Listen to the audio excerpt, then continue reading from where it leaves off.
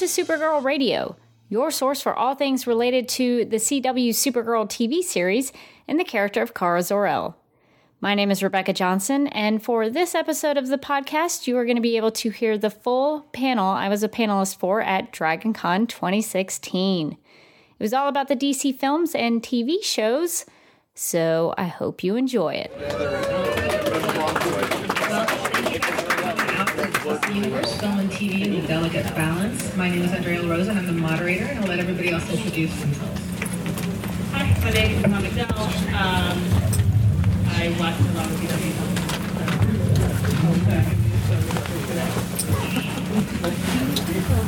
My name is Rebecca Johnson. I'm one of the co-hosts of a podcast called Supergirl called Supergirl Radio, and it's about the Supergirl TV series, which is now on the CW, but it's also about the comics and all the various incarnations of Supergirl who's been on. And I'm also a huge fan of the DC films. Fun fact about me, I saw Batman v Superman: Dawn of Justice a total of 15 times in the theater. So if you have any questions, let me know. Hi, writer Nathan Smith. I've been reading comics since the mid-1980s. I've been reviewing them and the various TV shows related to them for probably at least the last 5 or 6 years. And I write superhero fiction and have several short stories out about superheroes. My name is Camille Ray, and I watch a lot of TV as well, and maybe write and review and talk about it a lot as well. Yeah, I guess I could give my background too. I watch a lot of DC. I've been a DC TV fan since Smallville, and I've been blogging about and writing about it ever since. And I used to moderate the forums on Krypton site. Some of you guys may be familiar with it. So, yeah, I used to be like the main moderator there until I got too busy. But I'm still really good friends with everybody there. And so I just blog on my own personal blog about DC TV as well as the DCEU as well. And I'm Michael G. Williams. I'm an novelist, but I also, for several years, wrote under the name of Clarion the Witch Boy for a queer comics blog that's now defunct called Pink Kryptonite, which was a concept for Peter David's own Supergirl. We're wanting to talk about this is obviously a very broad subject, but the first thing that we want to talk about is the way that the DC television and DC movies have been kept very, very, very separately until now, and there's been no crossover, and all the production teams involved have made it very, very plain that there is no crossover, even though now Ezra Miller, who is playing the Flash in the Flash movies, and he played it in the movies, he has some cameos there as well. He's talking about how he and Grant Gustin, who plays Barry Allen on the TV show The Flash, have started having some conversations about possibly seeing if they can arrange some kind of appearance, since the multiverse exists in the Arrowverse, and seeing how that's going to work out. Obviously, it's just the brainchild of the actors at this point in time, but aside from that, the TV and the movies have been kept, and they're completely quarantined from each other, and I wanted to hear from the panelists if they thought that was mostly a positive, or if there's a negative to that as well. I think DC has looked at the wild success that Marvel has had with their video projects and is running as fast as they can in the opposite direction. I think it's a very questionable decision to keep them that separate. I think a lot of the stuff they're doing on TV is really well done, and I do not understand the mindset behind that. But again, that's just my opinion. I think a lot of the times when we're talking about keeping them separate and keeping them together, it does often come down to, well, the actors are available, or the actors would like to work together, or, we don't necessarily understand why, but I think a lot of the reasons why actually fall more under the category of writing and the composition of the universes rather than actor or actress availability. And I think that that's sort of a roadblock to the discussion is, we say, oh, this guy would love to be in movies, or this guy would totally cameo on the TV shows, and it's not really about that. It's about whether the universes could overlap in such a way to where we're not sacrificing quality or believability as far as, superhero stuff goes across the universes. Yeah, I would agree with that, actually. I would say that when you have a very, very large universe, like Marvel, I'm a Marvel fan as well, but there are literally dozens of story threads in that universe right now, and it is hugely challenging to coordinate the creative team and just to keep track of all of the different story arcs and details, and just to meld that together. And so some of I think some of the rationale behind keeping those things separately between movies and TV is that it has allowed people to tell, I guess, more tight stories that have less threads to incorporate, and to some degree, it's given them a little bit more flexibility in the direction they can take. They're not limited by, the movies aren't limited by what Gotham has done or what the Flash has done. So it's given them a little bit more liberty to explore different tones and different. Certainly, if you look at Supergirl and you look at Zack Snyder's universe, the tones are night and day, literally night and day, the color palettes, and so I think that's a positive in that regard. It's given them a wider canvas on which to tell the stories. And I don't think the TV shows each are not simply superhero shows. Arrow is a show about a family. It's a family dynamic show. Not Arrow, I'm sorry, The Flash. It's a show about family. It's very much, and the Arrow is a crime procedural. And so these shows, although they under the guise of a superhero show, are very much oriented towards television. They each have their own very specific television genre. And that wouldn't quite work, I don't think, in the realm of a film where you need to sell it to, you need to make $200 million over the weekend, and you can't sort of build those relationships in the same way you can on television. In 2 hours, yeah. I think that the tone difference makes it important, in fact, vitally important that they keep them separate. The people making the films are clearly interested in the notion of, can a hero sort of be sandblasted by tragedy, and at the end, what's left? And the shows are about, can heroism be created by building people up through the human relationships that sustain them? And so they're very different kinds of stories. One of them is about deconstructing the hero, and one of them is about what turns a person into a hero in the first place.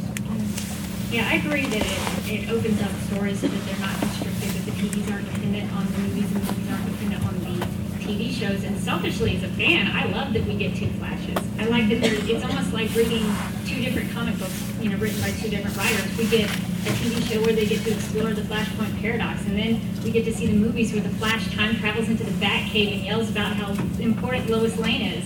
That is so exciting to me that we get to see 2 different stories involving some of the same characters, but getting to see how the writers choose to interpret them. My one rebuttal on the whole keeping it separate point is that DC management stepped on the Arrow folks on the TV show and both prevented them from using Harley Quinn and forced them to kill off their version of the Suicide Squad. Yeah, and in retrospect, that's kind of been a real shame, because now that Jeff Johns is president of DC Entertainment, he's kind of just doing away with all that. Like if he had been in charge in the first place, we would still have Deathstroke on Arrow. We would still have Amanda Waller, and we would still have like all these great. We would have had Suicide Squad on Arrow, and so. Well, actually, Mark Guggenheim did an interview where he said he chose to kill Amanda Waller off. Yeah. And I don't know about the rest of the Suicide Squad, but I know Amanda Waller for sure was his decision. Yeah. So I don't think the movies, they may have some impact, but I think sometimes they are also, the TV shows are able to make those choices themselves. Well, for example, Legends of Tomorrow wasn't able to use Alan Scott because of the Green Lantern rights issues. They're still not able, so now they had to bring in Our Man instead, which obviously I'm okay with. But I'm totally okay with that. But originally they did want to use Alan Scott and they couldn't. So like there is some. I mean, some of it is creative, but some of it has definitely been corporate. But I think they're going a little bit lax on that now, because you're going to have Superman on Supergirl. So I'm so excited about that. So I think they're trying to sort of say, okay, and maybe it's because Jeff works both in television and film, that he's allowed to. My hope is that an element where they're having separate universes is them realizing, and I think that this is reflected to some degree in the multiverse in the Arrowverse TV show, them realizing that part of the fun of this is telling alternative stories, that part of the fun of the fan experience, and that's sort of like the element, and getting to redo things and do them 2 or 3 times and see how they turn out each time. I think that's something, I hope that's something that they're wanting to incorporate into the things they create. I think there's a certain appeal as a fan watching whatever show you're watching, kind of trying to figure out how these characters would play together. What if this person met this person? Or what if we could have had Harley Quinn on Arrow? And things like that. And it's nice to imagine, but at the same time, when you start to play with fire in that sense, you do run the risk of sacrificing plot quality or creating plot holes or universe holes. And as a fan, it's nice to speculate about that, but there are actual, people in charge. Yeah. Right, people in charge of trying to, as best as they possibly can, and we can all spot plot holes here and there anyways, as best as they possibly can, pay attention to the quality of these storylines and pay attention, when we do crossovers across shows or across universes, what are we sacrificing in the process for our heroes? What heroes are we having to disarm for a second? What characteristics are we having to drop? And is it really worth it, to pull off this stunt or to have this face on for a second? And that's just something, it's not a question that's easy to answer, but it's a question that we do have to ask, I think. Yeah. You have a question? Yes, do you, this has always been my thought when I want to put you in the question. Do you feel that the success of the Nolan Batman trilogy has had an adverse effect on both DC, TV, and the movies? Because even in the TV, the colors of the heroes, even in Flash and Supergirl, are more muted. I mean, did everyone hear that question? No. Okay, so yeah, it's really hard. The acoustics in this room are hard. He wants to know what we think if we think that the Nolan trilogy, the Batman trilogy, had an adverse effect on the, is that right? On the TV shows, as well as the subsequent films that have been made. Yeah. Nolan did great with dark Batman. Everything's got to be dark. Yeah, like there's if it made everything dark, like dark, grim dark, and things. I mean, to answer your question, I mean, I think that it's been unquestionably influential. Like the influences of the success, not just in terms of the box office success, but critical success too. Particularly with Christian Bale's performance, that got a lot of really good feedback from both critics and audiences. I think that that's something. There's no doubt in my mind that subsequent versions of the film universe is going to take into account.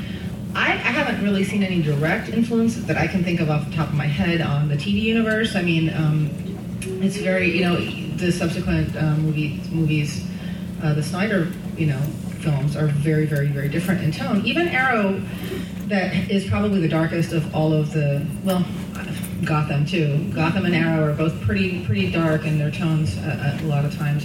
Even that, I don't think they even touch the levels of a story, like how dark the films get, and just in terms of the pathos that they imbue their characters with. And I just, even though a lot of dark things happen on Arrow and on Gotham, I don't see any direct influence to. I mean, it could be, but I don't see it. I haven't seen it. I actually think that of all the shows, I'm going to disagree a little. Arrow is the most that was directly influenced by the Dark Knight. They've directly ripped off the Dark Knight. Yeah. With the fight with Ra's al Ghul, shirtless, with the swords, even Felicity and Oliver driving off into the sunset was sort of the end of the Dark Knight Rises. So yeah, I see a lot of the Dark Knight trilogy, for good or for ill, it has influenced Arrow in a lot of ways. Yeah, some people call it Green Batman, right? And structurally, they realized that the second Nolan Batman movie, which was a great crime film, and you could forklift out all of the DC concepts and still have a great crime film. If they kept the criminal procedural aspect like you were talking about, and make that Arrow, they could have a really great show. Is there some question that you have, Matt? Wouldn't it make more sense that Arrow was a little bit intertwined with Nolan's version of Batman, considering Green Arrow's origin and the use of direct? He's basically a Batman. Yeah, a lot of people agree with you. Yeah. I mean, there's, I think that they've tried to. Yeah, I mean, that's a good point. It's not like Green Arrow only started when the 2012 Arrow CW show existed. It's based off of a long string, comic book history right, which had already had a lot of influence in and around the Batman history as well. In the 60s, I read Green Arrow, and Green Arrow was Batman in another city. It has always been his history. But he was always slightly darker than Batman in the fact that the not using of guns did not come into his place. So he skated the line a lot more in the 60s than he does even on the TV show now. And I think that ties a lot into sort of what we're discussing here when we're talking about, the differences in mediums, whether it's cinematic or television, or in this case, comic book versus, TV, is it's easy to kind of look at comparing what's happening right now, and we can see that the Nolan trilogy happened first, and then Arrow happened second, and that must have come from that. But there is a lot of history behind these that influence each other or exist in same or similar universes, and it's not just quite as simple as what's happening right now. If you look at it, that's a good point. Just jumping off of his point, one of the things that I really loved about Batman versus Superman is the way that they brought up and explored the various approaches to crime fighting, the philosophy of crime fighting, if you will. And and you had in one hand you had Superman saying, I'm going to put this very simplistically, but y'all get the gist. Is like basically he's saying people have civil rights. You can't trample all over them. You can't just decide to take justice into your own hands and brand people because they are this or that. Even if, as a person, I can agree that they are morally deserving, just as a figure of delivering justice, you can't make yourself judge, jury, and executioner. Whereas, Batman's point of view is,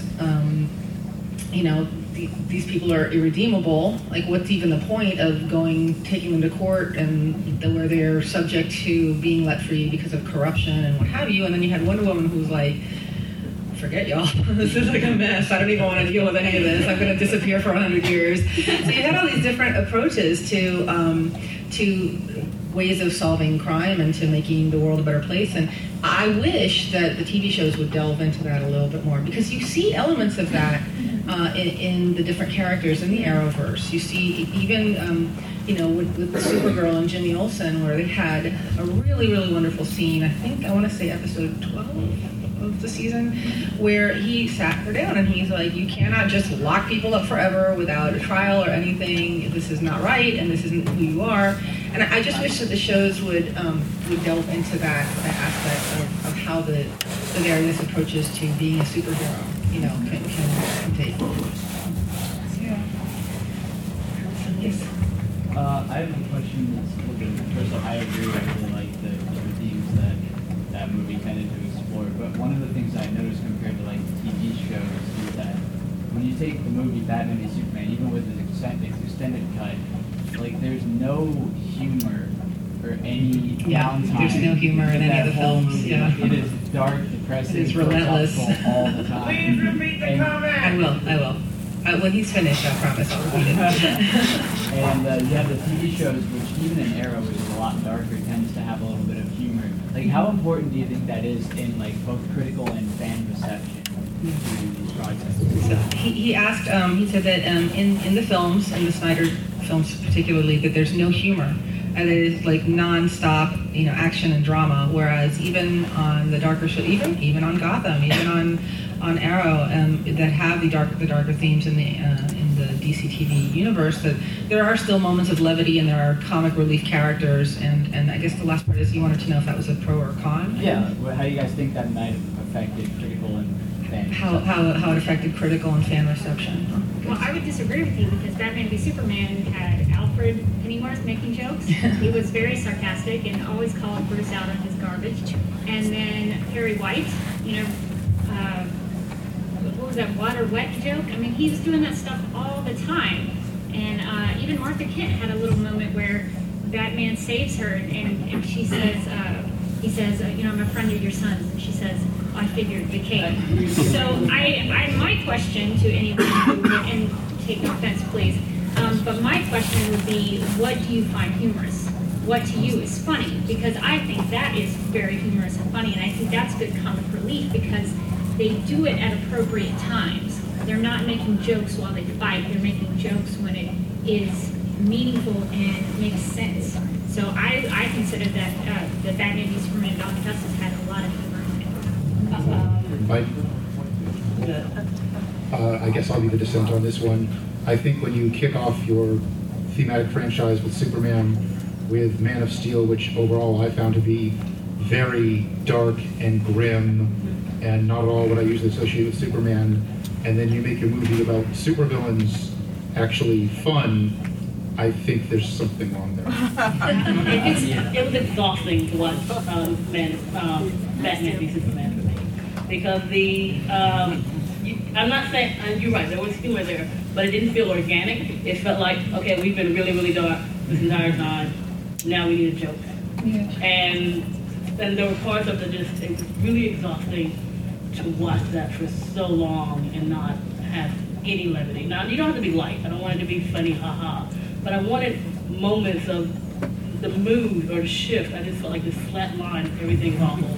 I think for the entire Man of Steel alienated me so much to the point where, as a lifelong comic book fan, I did not go see Batman versus Superman. That was not, I didn't get to it. That was a conscious choice on my part. And it's not even a matter of just like, I think when you talked about humor, you also talked about like lightness or levity as well. It's not even just a matter of being able to pinpoint, which you did beautifully. You know, this is a joke, here's this, that.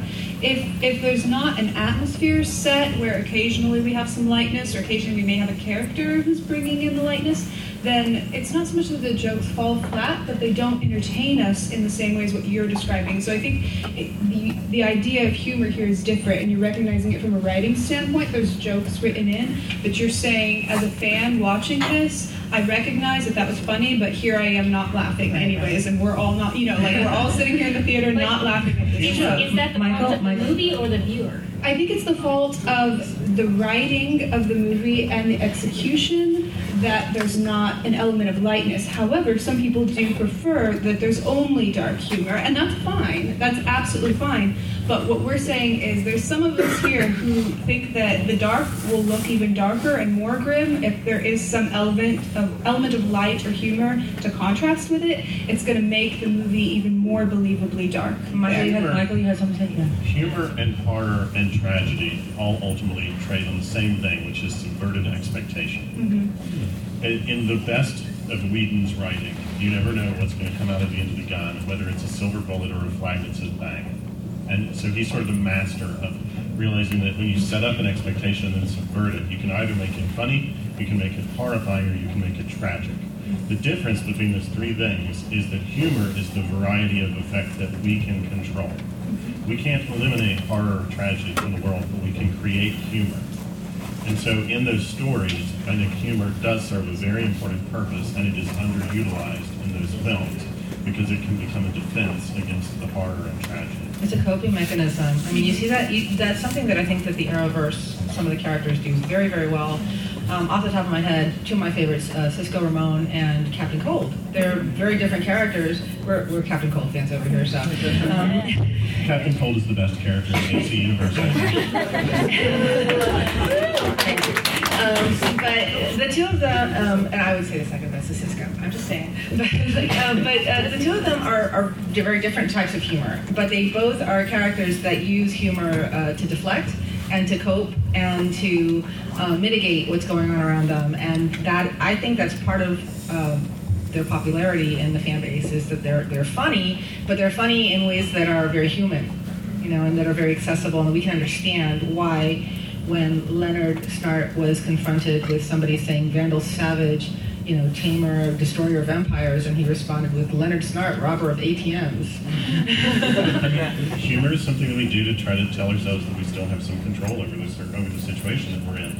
It's a way to give ourselves a feeling of agency, and when we see characters make humorous remarks, we get the feeling that they still feel like they've got some fight left in them. Yeah. There's something left to fight for then in that moment. The Leonard comparison is good, the Cisco comparison, I think a good example of that in the Arrow universe would be Felicity Smoke. Yeah, absolutely. Because when we see characters like that come in and still have some element of humanity, then that's the only thing that we're rooting for. If we're having to watch a bunch of characters with no element of humanity left, those dark, grim jokes can be great. That'll make for a great, funny one-liner to tweet, but at the same time, still sitting here not laughing. You know what I mean? Like, we have to have something where, you know, I would fight for that person, so I understand why the hero's fighting for that person, or I understand why they are a hero because they still have that element in them. Yeah. The 3 characters we just listed, one example from each of the TV shows are there. But if you had to list one from the movie that you're questioning, you know, who is that?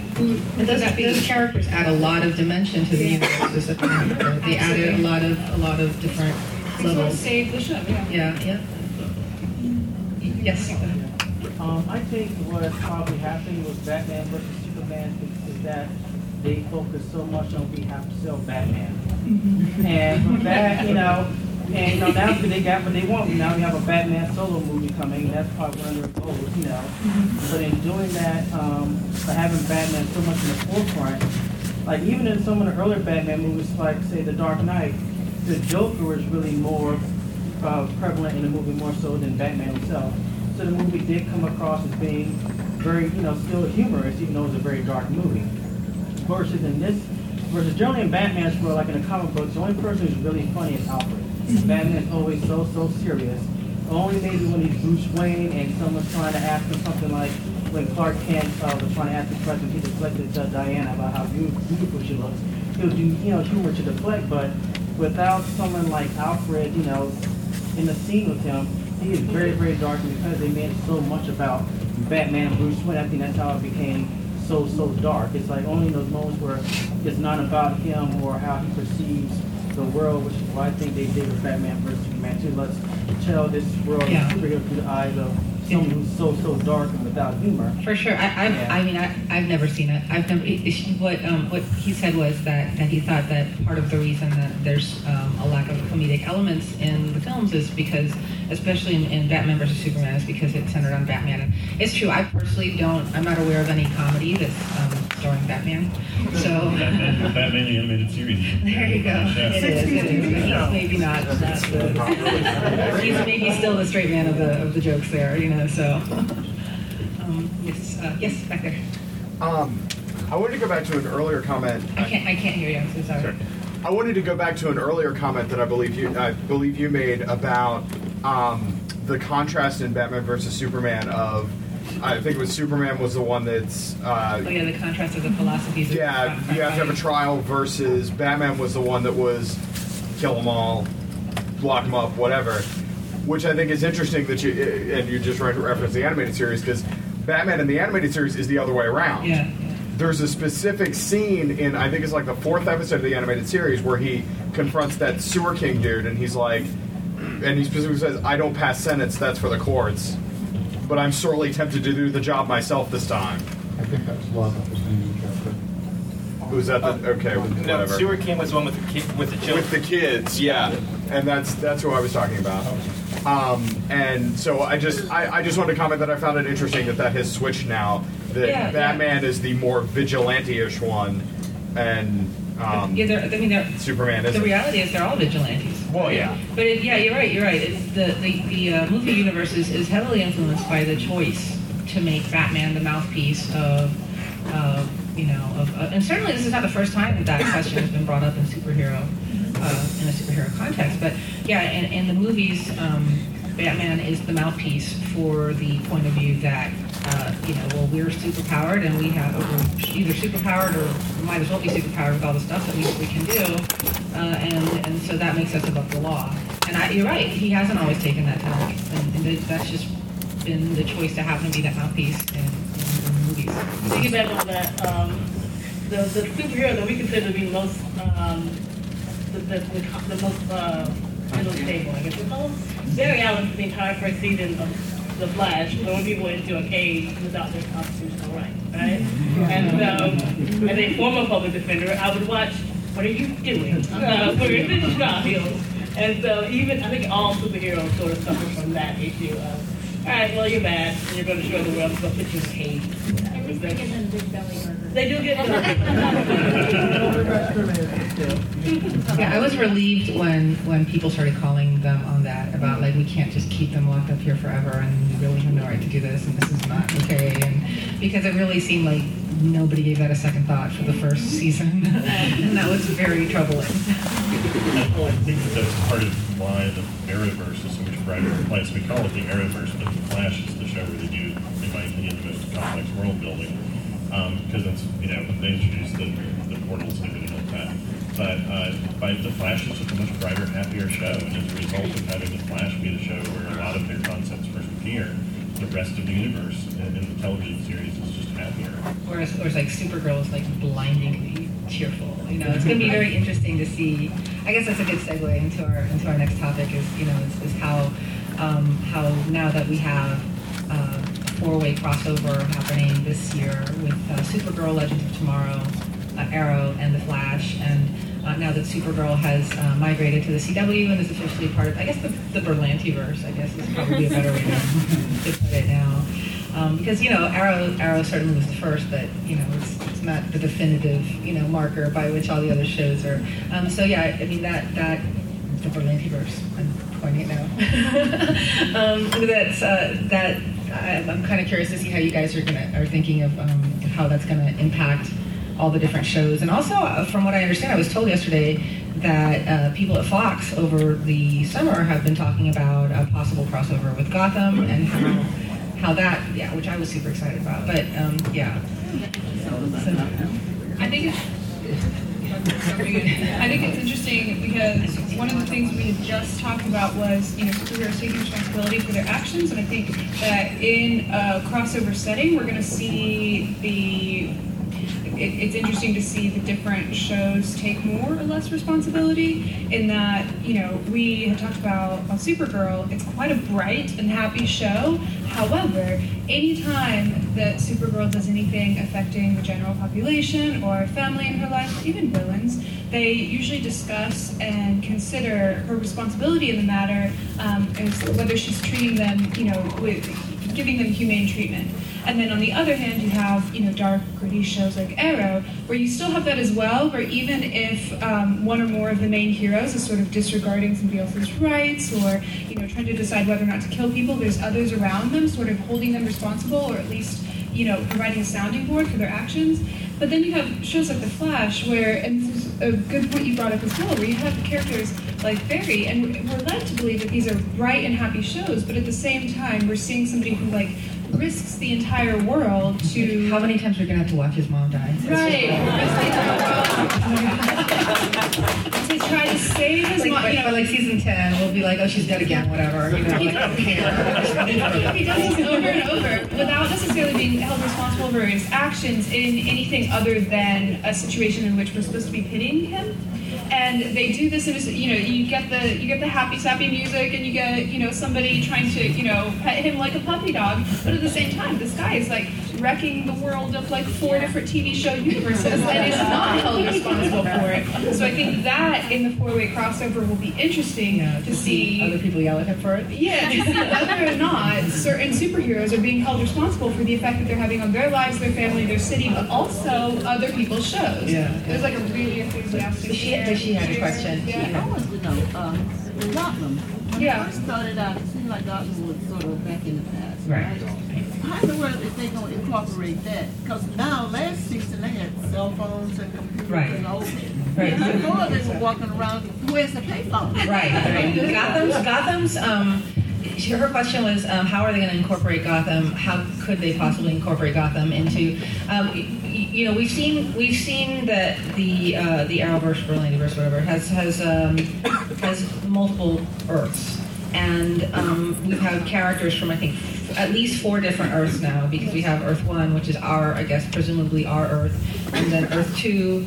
And now we have the JSA coming in from Earth 3, and presumably Supergirl's Earth is a 4th one, and there may be, these established, there's dozens of them.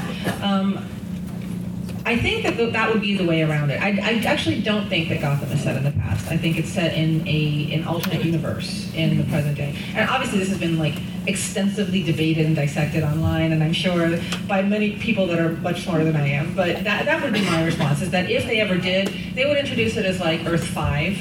and in a world where they do have cell phones, but they also have payphones, and it's almost got some almost steampunk elements to it, where it's an alternate timeline. Visually, that's just sort of the signature of the multiverse in these shows, is that they have modern technology but a retro aesthetic. Yeah. We saw that on Earth 2. Yeah, Earth 2 on the Flash. I'm very much looking forward to the crossover of the 4 shows. Me too. I cannot wait for the first time Oliver Queen and Supergirl are in the same room together. It's going to be vastly entertaining. All I ask for in the crossover is for Cat Grant and Malcolm Merlyn and Captain Cold to all be in one stage. Can you imagine? But for that other part you were just talking about, I actually really don't want them to go to Gotham. I think Gotham is very much its own separate world and universe. And as of what they've done with several of the characters most recently, I would actually make the argument that I'm not convinced there are any heroes in Gotham. That's why they need the Batman. That's why. Gotham is very distinctive with the Arrowverse shows. They're all about characters. They're all about the different characters and the relationships. And I think Gotham, Drew Powell, who plays Butch on Gotham, made a really awesome point in his panel that he's like, Gotham is really the story of the city. It's really not a story about any character. The characters are there telling the story of the city, but ultimately it's a story of why Gotham got to be the way that it is and why they needed Batman in the first place. And that's very different from everything else. So I think that if that ever comes to pass, I think they'll have a lot of work cut out for them.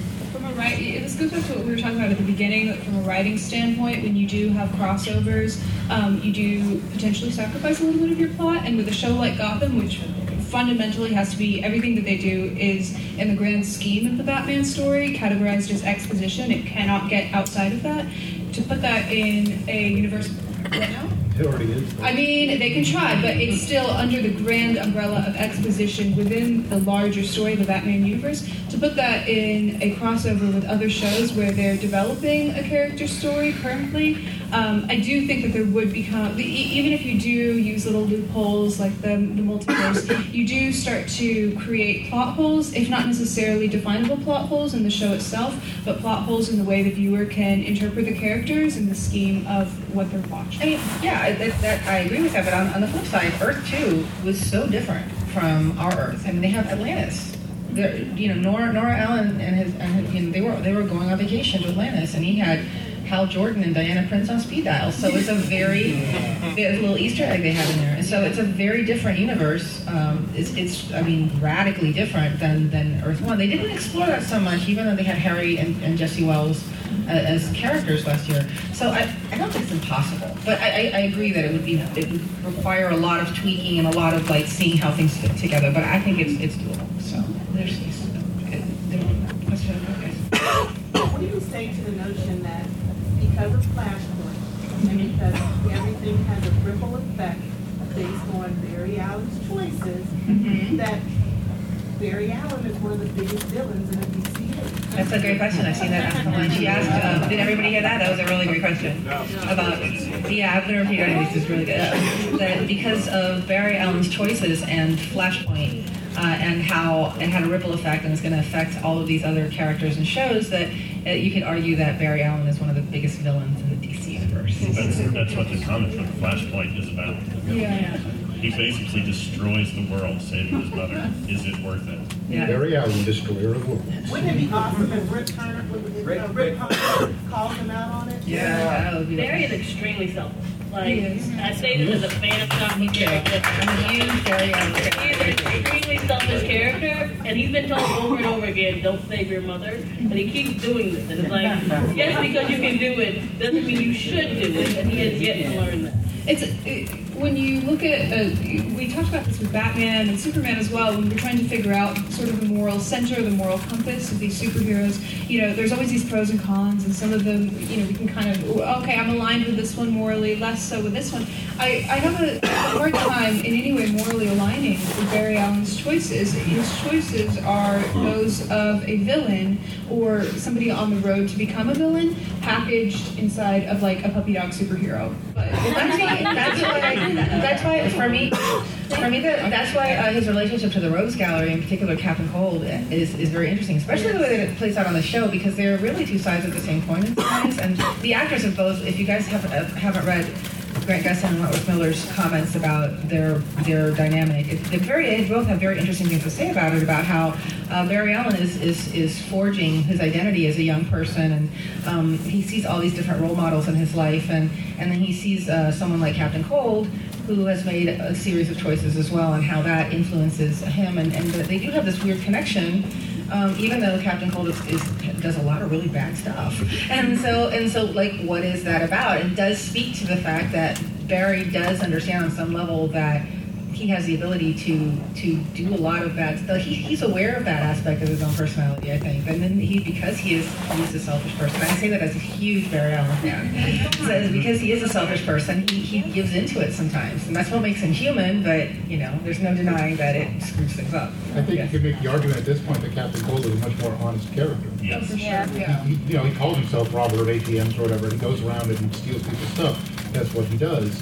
Barry has a lot of heroic motivations, but ends up doing things that are infinitely worse than I think any villain on that show could actually pull off at this point. Oh no, for sure. Wentworth Miller has actually spoken to that quite extensively. He's like, Barry Allen, who's this dude running around in a mask? Whereas he's like, hi, I'm Leonard Snart. I'm here to rob everyone because I'm a supervillain. And I just look at my face. He's like very who he is. And although I think that there are aspects of the Captain Cold persona that are very performative, I think that some of it is a performance, and that's I think that's part of why the character is very interesting. Is he's a performance within a performance? Is that he's a person pretending to be a person, pretending to be a character. And so, but nevertheless, he is who he is, and and he doesn't apologize for it, and he may change, he may change his mind about things, but I think, Barry does conceal a lot about himself that he may forget. I think the scene between Barry and Captain Cold says, best of luck with all this stuff you've got going on here. I'm really excited to see how it turns out. Mm-hmm. I think that's him saying, you're gonna do things that are worse than I could imagine, and I cannot wait to see what happens. Because if we look at the way Captain Cold is written, and he does bad things, but he has some moral centers with which we can identify. Captain Cold was introduced pretty quickly with family members, and we can believably see through the storyline his alignment to his family members, his commitment to his family members, even when they aren't necessarily good guys themselves. Whereas Barry has been handed tons of beautiful, loving family members, and he risks at the end of season 1. He risks their lives to try to go back and not even save his mother. And that doesn't convince us that he really is committed to them the way these characters are written to be committed to him. He has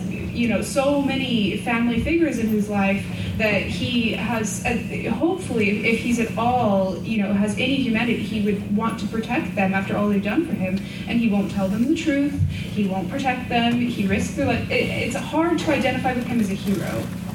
Yeah, and you see that a lot, with people in his own universe. So when the crossover happens, I really do hope that, that as people said, that other characters at least come into question and call him out on some of this stuff, and I mean, certainly we've seen Oliver call him out on some of his cockiness and things like that. So then those have been really good scenes for both those characters. So hopefully the crossover, it's going to be 4 episodes. I think it's going to be 4. The whole week is going to be, plus the musical. I don't even know what that's about anymore.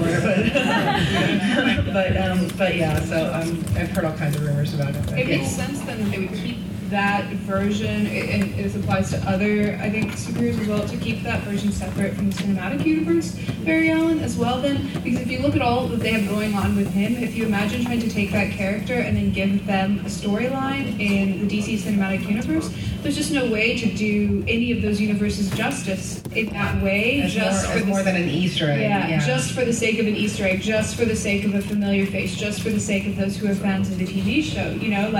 I understand from a fan standpoint, that would be nice, but even with the most basic understanding of the writing, it's simply going to sacrifice the quality. Yeah, the gentleman in the back, and then how do you think Flashpoint will affect all the different DC shows? How we think Flashpoint will affect all the different DC shows? Yeah, what ripple effects do you think will come out of that? I think that just from a standpoint of, logistics, it won't affect it as much as we think it will. I agree.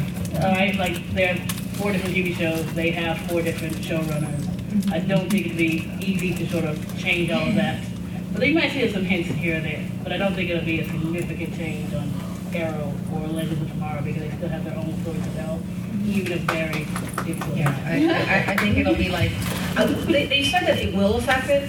To what extent they will affect the other shows? The other shows will be affected. Now, whether that's in the form of an Easter egg here and there, or a little shout out, or a little hint, or if it's like a radically changed character, that remains to be seen. But I agree, just from a logistical standpoint, I think it'll be really tough to completely change a major plot point. A lot of people have talked about bringing back Eddie Thawne, because if you think about what led to his death, none of that would exist with Barry saving Nora and all of that. So, but as far as I know, that's not happening. So, I think it's probably not. It's going to be pretty limited, and I don't think. And this is not a spoiler. This is just my own personal speculation. I don't think that storyline is going to last past the first half of the season. So I think they're probably going to wrap that up. And I mean, I suspect they're doing a Rogues Gallery plot. I heard it said it was about 5 episodes worth of ramifications, maybe. A classic similar example being from back in the day in Dallas when they killed Bobby for a season, and then it all turned out to have been a dream. The previous season just got wiped out of existence. There was a spin-off called Knots Landing where they had spent a season talking about Bobby being dead, and people had felt bad about that. And writers for Knots Landing decided they weren't going to undo a year of Knots Landing, so they just haired off into a different universe. And Knots Landing, presumably happening in Fort Town, basically, just had a completely different set of facts. I totally get what you're saying about Barry being a villain and not being sympathetic and not taking care of his family, but you cannot call Barry out for being a liar, because every single character on every single one of these shows is the biggest bunch of lying McLiersons ever. I mean, it's like 5 lies and a truth with these. It's true. Barry is not alone in not always being forthright. It's true. Well, I think one of the things you might consider is the fact that maybe Barry's hero's journey is learning to be less selfish. Because you think Oliver had his own hero's journey. He had to stop being a murdering vigilante. So maybe Barry's hero's journey is to let go of the past and make his choices more about, like you said, his real family. The Wests are his real family. He just needs to finally learn that. I think we see that he does eventually learn that, because at the end of season 1 we see that somebody can correct me on this, his future self tells him not to do it. He stops him from doing it. So his question, by the way, was that that Barry's journey, just like Oliver's journey, was to stop being a murdering vigilante. Is that Barry's journey is to stop being selfish and to learn to be more selfless and to let go. And I'm sorry, I didn't mean to interrupt, but I just wanted everyone to know what the question was. No, that's fine. I was just saying, I think it's neat that we get to see that he has maybe already gotten to that point, even though we haven't seen him get there yet. I think that's a tease that we will see him eventually learn that, it would be pretty cool if my mom was still alive, my dad was still alive now, but maybe that's not the right thing, or maybe that's a selfish thing that does turn me into a villain. I think that, I don't know if this is a spoiler, but a trailer dropped after Comic-Con where the Reverse Flash, of all people, is calling him a villain. Mm-hmm. So I think we're going to start to see that he eventually does learn that lesson. It's just a matter of how does he get there. Yes. I guess to piggyback off of what Rebecca said, I do think a lot of what Flash is doing is trying to get to that point at the end of season 1 where he becomes that Flash who says, don't do this. Because you want to figure out, you as the audience want to know, why? We know as comic readers why he shouldn't do it, but how is he going to turn to that person that knows? So at some point, Flash is going to have to happen, because he's going to learn this is a mistake to save their mother. Yeah, I mean, I do think, I agree. He said that Flash is getting to the point where Barry is that future self, where he's saying, this is what makes all of these characters, all the characters on all the DC, there's always. This is why we like superheroes, right? Is because they are these extraordinary people, but at the same time they have very relatable flaws, and they represent magnified humanity, and all of the mistakes that all of these characters make, whether it be Bruce and Clark and the Snyderverse or Oliver, there's a long list of mistakes that have been made all around. We can see where they're coming from. I can't think off the top of my head where some of these heroes have made a mistake and I've been like, I have no idea why that person did that. I could at least empathize with their rationale, even if I thought they were way off base. I mean, certainly, having lost your dad right in front of you, brutally murdered, and seeing an opportunity to save your mother, I could see why he wasn't maybe thinking rationally. I could empathize, even though I was just like, what are you doing? But I can still see why. And I think that's part of what makes all of these stories resonate with us, is that we can see that element of humanity in them and just raw large, Yes. This is, I guess, kind of piggybacking off what you just said there. Do you find it, at least in like the Snyderverse or in any of these recent DC superhero movies, get harder to empathize with the main characters as it is in the TV series? Because I personally find, like, even though I know the origin story for a character like Batman, it should hit me at the core. It should hit a lot of people at the core. That's why it's a great story. But it just doesn't, and I don't empathize with that character. And the same goes for Superman. When you compare it to like the TV series, where these characters, whether it's because they're more fleshed out or not, they're easier to empathize with. Like, do you guys agree with that? Disagree with that? He wants to know if we think that that the movie characters are harder to empathize and sympathize with because they're not as accessible as the TV show versions. And for me, I really liked Henry Cavill's Clark Kent. I think that even as he retains a very alien quality to his performance, which I thought was really interesting, there's something otherworldly about his Superman and his Clark Kent that is still very rooted in an alien that has grown up here on Earth. And I found him almost a very tragic figure in the films, and I felt for him on that level. But I think it's hard to answer that question with being fair to the films, because the films have such a truncated amount of time to tell their stories and to let us get to know these characters, whereas we have dozens and dozens and dozens of episodes to really explore the motives and the feelings and the relationships between the characters on the TV shows. And I mean, Gotham and the Snyderverse are really good compare and contrast to that, because I have to admit, I like Superman, but I'm not the biggest Batman fan, rather. And I've kind of become more sympathetic toward Bruce Wayne, seeing his, him as a child, and his relationship with Alfred. And I've even gotten to feel more for Alfred as this, very loving father figure to some degree, especially in the first season, that makes all the rash decisions that you would expect from a father, and all this stuff, and just seeing their dynamic, and just for me, having him explored in the TV format has made Batman and Bruce Wayne more accessible to me, whereas 2.5 hours where he's one of 20 different characters, it's harder to find that connection point. So I don't know if it's almost like not fair to the movies to compare the two, but it is a good point to ponder. It's a lot easier to feel empathy when we are shown empathy, or when we see someone showing empathy, and there is not a lot of empathy or compassion to go around in those films, frankly. That they have reached peak empathy a long time ago, apparently, and the well is run dry. As for the TV show, I think Alfred is a machine that makes psychopaths. So. For me, I can empathize a lot with the cinematic versions of these characters, with several characters. With Lois Lane is a big one for me. With Lois, and how she loses a family member. For all purposes, her fiance is dead, and to see her mourn that, and even Martha Kent, I've lost several members of my family, and I know exactly what that's like. And for Clark Kent, Henry Cavill plays it so beautifully, even without words, that he tries and tries and tries to do the right thing every time. And the media hates him, people hate him, and he just keeps trying to do the right thing. And I think at some point in all of our lives that we've probably experienced that. I know I have. And with Bruce Wayne, I love, his arc is so beautiful in Batman v Superman, because he starts off so angry and so vengeful. And because of his interaction with Superman and seeing what he does at the end of that movie, he's a changed man.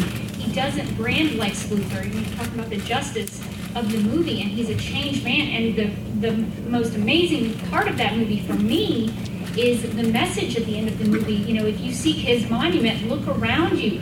I think that's amazing, because that says that any of us could be Superman.